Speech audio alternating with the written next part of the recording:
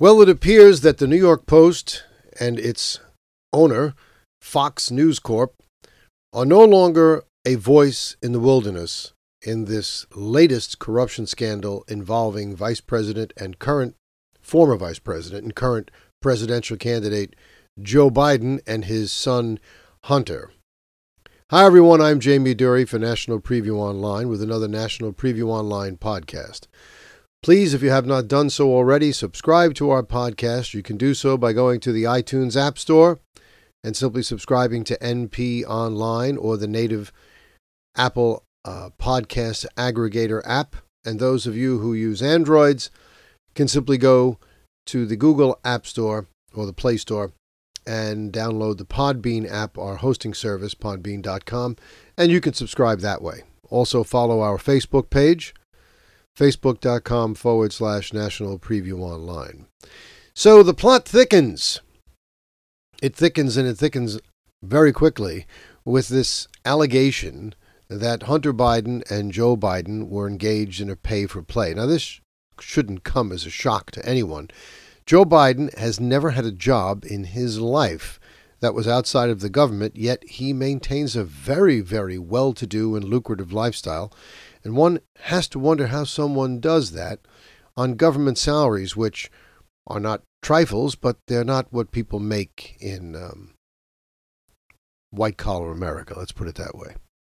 But we have a great deal of development here. Now, one of the biggest things is that now the Wall Street Journal is weighing in on this, and they appear to be indicating that they think there's more than just simply a measure of truth to this. This is just the latest dramatic development in this election where everyone is doing everything they possibly can to try and shore up the ailing and failing Joe Biden. Everything from fake poll numbers, and we'll get to that in a little while, to softball questions at the debate. And the latest thing we have is the exercise of extraordinary power, if you will, on the part of the media by way of the new media, social media, Facebook and Twitter, absolutely vowing that they're not going to allow any retweets or shares of this story in the Post on their social media platforms. And a lot of people gain information by way of those platforms. And so they're trying to deprive most of the electorate from seeing and hearing this information so that they can make an informed opinion when they head to the polls early next month. But let's look at a few other things before we get to that. We had a town hall meeting the other night, and on NBC you had President Trump, and all of the media moguls and anchors and all the other networks were going crazy because NBC decided to give Donald Trump equal time on the same night that Joe Biden was having his town hall. You had Don Lemon, the dumbest man in television. That's why they give him those "if I only had a brain" eyeglasses to wear, bemoaning the fact that equal time doesn't have to mean that it's the same night. They could have easily given Trump the same amount of time on a different night so he wouldn't go head-to-head with Biden. I think what they were fearing was that Biden wouldn't draw the same audience under the Nielsen ratings that Trump would draw. Now, early numbers come in suggest that Biden's audience was bigger than Trump, although that may not be the case when it's all added up. But if it is, you really can't draw too much from that. I heard it speculated on today, and it's probably as plausible an explanation as any. Everybody knows who President Donald Trump is. Not only do they know who Donald Trump is per se, but they know what his positions are and everything, because Trump is never at a loss for words, and he's available all the time and is always dominating the media. Biden, on the other hand, shuts down his campaign at 8:30 every morning. So it could very well be that a majority of people or more people tuned into Biden just because they wanted to see him, to see if he was still alive and what he had to say for himself. But let's get to the questions. And more than that, let's get to the questioner.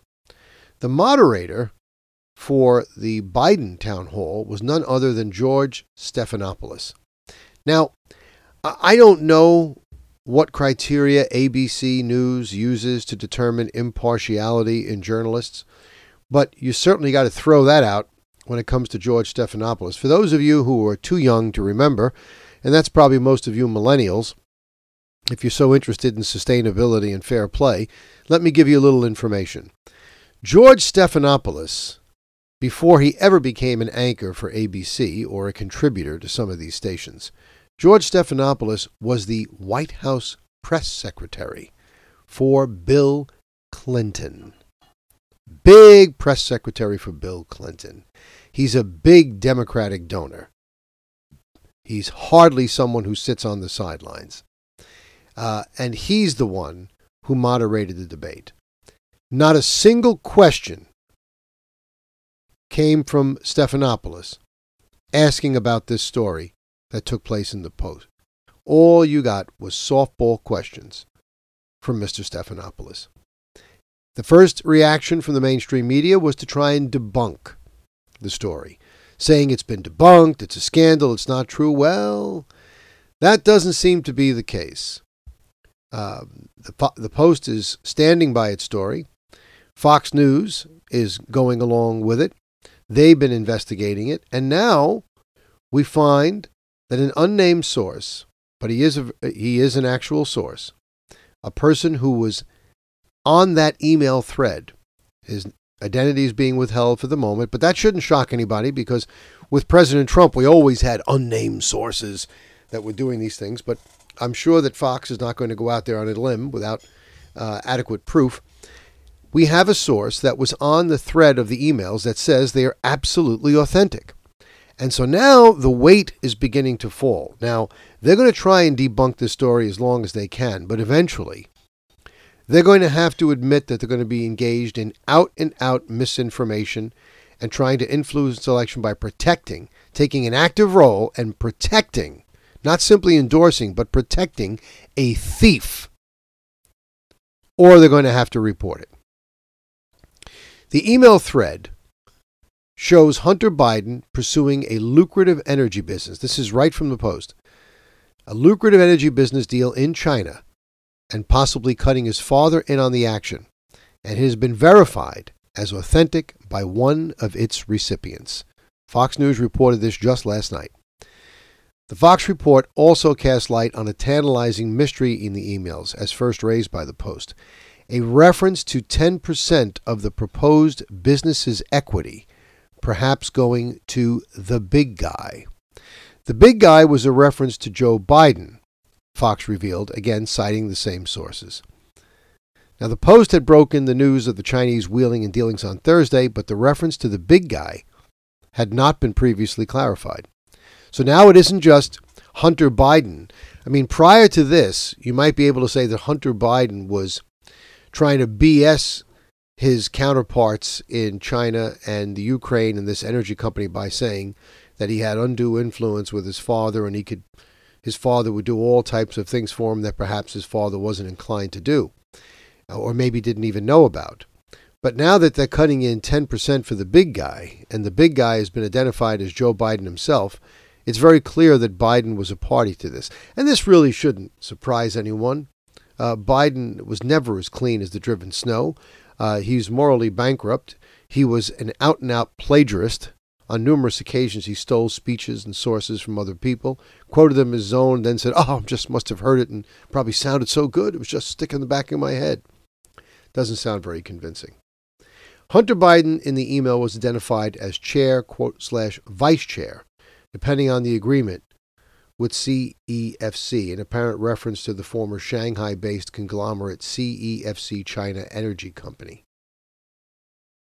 The email outlined a provisional agreement under which 80% of the equity or shares of the new company would be split equally among 4 people whose initials correspond to the sender and 3 recipients, with H apparently referring to Hunter Biden. And the deal also lists 10 Jim and 10 held by H for the big guy. And the big guy is a reference to Joe Biden. So what are people supposed to make of this? If you think for 1 second that things are going to get any better if Joe Biden is elected. If the media is so desperate to get this man elected that they're willing to protect and lie to the American public to do it, do you think anything of Joe Biden's continued deals are going to get out once he becomes president and has his hands on the reign of power and can really threaten people? They'll continue to do what they've been doing. The only thing that really shocks me, but I suppose it doesn't shock in a way because it just proves that Joe Biden is incompetent. When he made that speech in New York about how he got the Ukrainian prosecutor fired and admitted that he was going to personally withhold $1 billion in aid unless the prosecutor who was investigating his son for corruption was fired, and that's about as corrupt as you can get, asking for personal gain in exchange for government funds that you don't control. He was willing to do it. And even though it wasn't his authority, he acted on the authority of the president, and he threw the president, then President Barack Obama, under the bus by telling the Ukrainians, you don't believe me? Call him. Call Obama. So now he's suggesting that Obama knew about this. So he threw Obama under the bus. It just goes to show that in addition to being a thief, Joe Biden is also stupid and failing. Now, there's going to be one more debate. I don't know what the expectations are going to be, but a lot of people are hoping it's going to be better than the first one, and I think it will. I think Trump was really on his game. The fact that they went after him hard in the NBC town hall with that harlot, Savannah Guthrie, dressing the way she did and being so disrespectful. I mean, people have to remember, you don't have to like Donald Trump, but he's the president of the United States, whether you like it or not. And you damn well better show some respect for that office, and these people show none. But the more they go after him, and the more he's able to deftly sidestep these things and give appropriate answers, the more stupid he looks. He looks the more stupid, I should say he looks, the more stupid he, the moderator, looks. Trump looks fabulous when he's tested that way. The more the moderator makes fools of themselves, Trump just shines. He just shines. Now, I promised in the beginning I wanted to get to these poll numbers. We've already seen that Biden's poll numbers have begun to slip in the wake of the Post report on his son Hunter. If this thing ever gets legs where most of the other mainstream media outlets begin covering it, I think he'll really drop. It just said that Joe Biden's polling edge over President Trump eroded this week amid the Post's scandalous revelations about his son Hunter's foreign dealings, but the Democratic candidate still maintains a substantial lead. The IBD-TIPP national tracking poll released Saturday puts Biden at 50% in the head-to-head matchup, with Trump at 43%. The 7-point advantage is well outside the survey's 3% margin of error. But the poll of 1,009 likely voters saw Biden's support slip just over 2 percentage points since Monday and found an increase of just under 1% for the incumbent. Let me tell you something. This same poll that's finding strength for Biden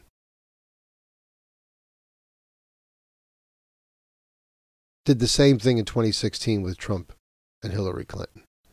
But I want to give you a little historical perspective on polls. You know, typically, incumbents usually win, unless something very unusual happens.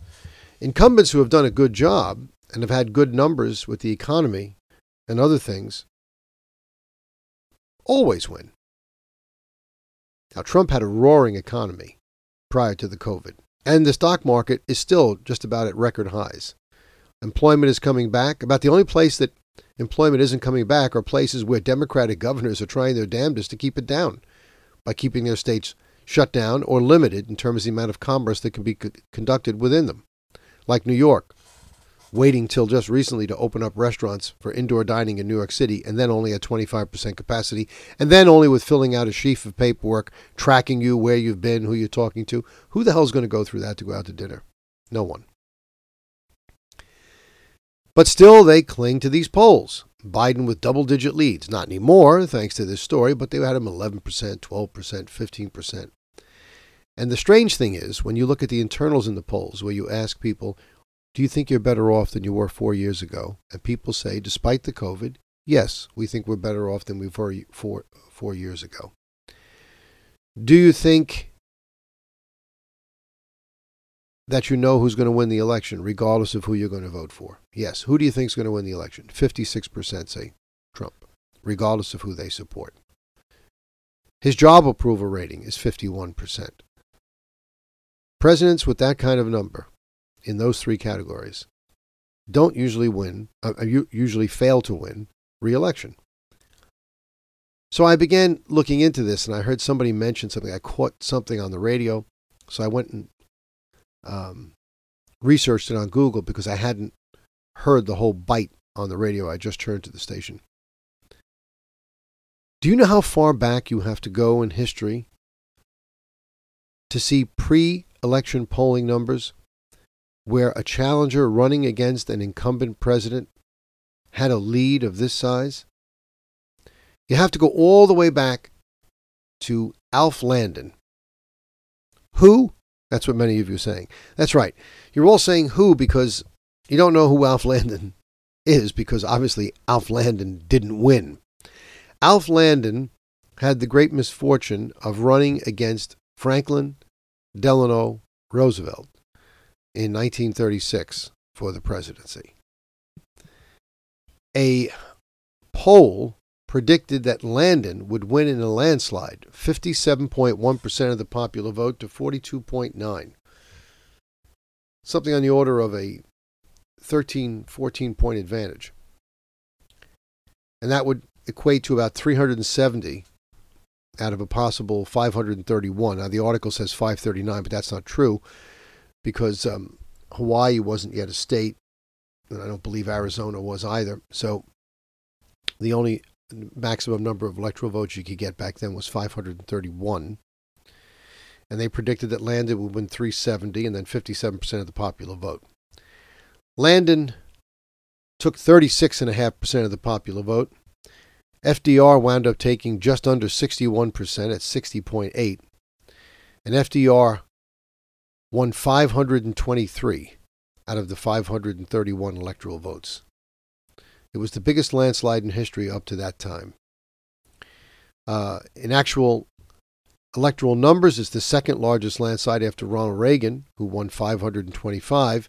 But given that there were a few more electoral votes available in 1984 when Reagan achieved that victory, it still stands as the largest electoral landslide in terms of percentage of the total electoral votes available having been won by a single candidate. Roosevelt won something like 98% and Reagan something on the order of 97% and change. So these numbers that you're seeing don't mean a damn thing. And I've said it all along. There's just too many things that conflict with these poll numbers. If you've got poll numbers that say Biden is ahead in these battleground states and Biden is ahead by 11 points and 12 points, you wouldn't get pollsters getting answers to questions like, well, 56% of us think that Trump is going to win re-election. You wouldn't get answers to poll questions that Trump has a 51% job approval rating.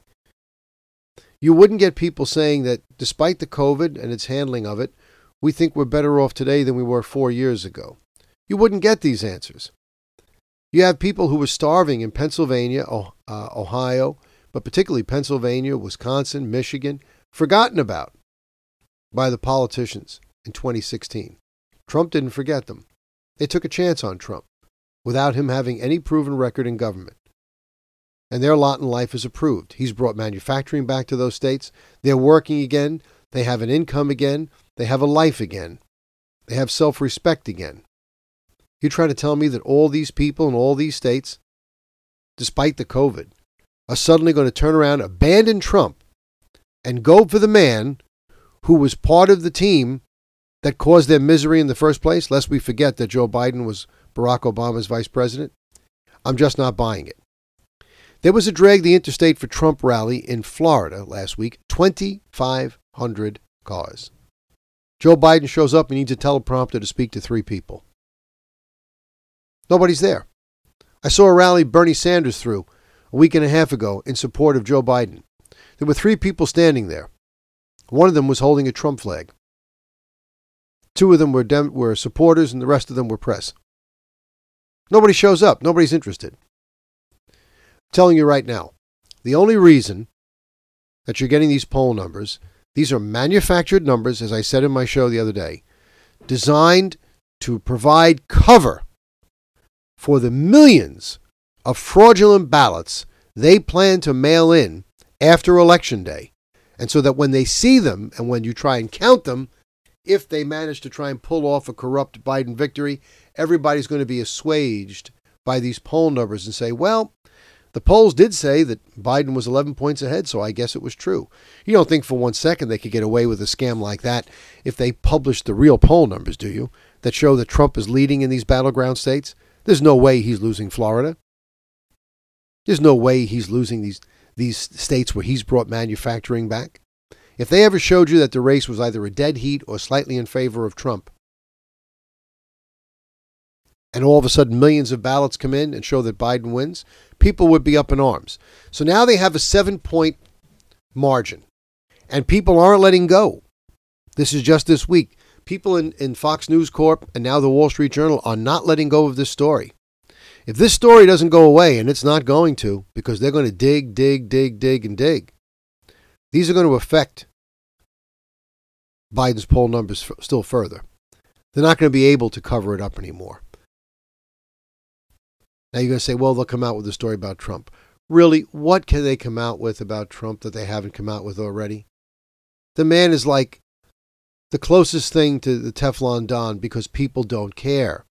People don't care because nobody elected Donald Trump or voted for Donald Trump because they thought they were voting for a perfect human being.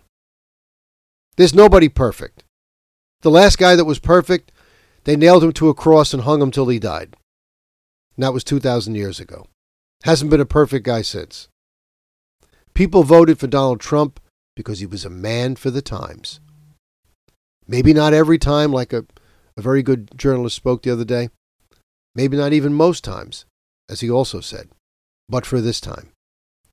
This is a critical time in our history. We have one of the major parties in this country, the Democratic Party, that has now been completely co-opted by the left. I said this months ago on my YouTube channel that I believe the descent of the United States towards Gomorrah, to quote the words of the late Robert Bork, began under the Clintons. Bush staved it off to a degree, but his presidency was largely mired in wars after the September 11th attack, so he really couldn't deal with a lot of the things domestically. He was really tied up managing 2 wars. And they destroyed him in the press, and he wouldn't get down the gutter and fight with them. And then you had Obama, who furthered the damage the Clintons had done and tried to make it almost irreparable. And the Clinton election of 2016 is what they were hoping would be the final piece in the puzzle to put everything else in place. Look at what would have happened to the Supreme Court if Hillary Clinton had gotten elected. We wouldn't have a Judge Gorsuch. We wouldn't have a Judge Kavanaugh. And we wouldn't have what we're going to have, Judge Amy Coney Barrett. We'd have a 6-3 liberal court. Nothing to stand in the way of what they plan for this country. Instead, we have Donald Trump, who doesn't apologize for America. He celebrates its exceptionalism and its greatness. And fortunately, most Americans in this country still don't like to see their country trashed, and they still don't like to see it talked ill of. This is the hope of the world. Every time there's a disaster someplace in the world, Americans are the first ones to put their hand in their pocket and try and help everyone. And I'm not just talking about the government. I'm talking about you out there, private people. You know it.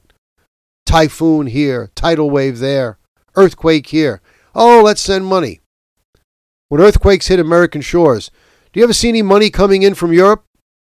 Do you ever see any money coming in from South America? Or China? or Russia or these third world countries that we help all the time, or even some other allies of ours like Australia or India or New Zealand? No. We're left to fend for ourselves. They can afford it, everybody says. But we have to be the fire department to the world. We have to be the ATM to the world. People are tired of it. They were tired of it in 2016. They're tired of it in 2020. And they thank God every day that Donald Trump is in the White House. And they're going to do everything they can to keep him there. And he will be there come January 21st, 2021. For National Preview Online, I'm Jamie Dury.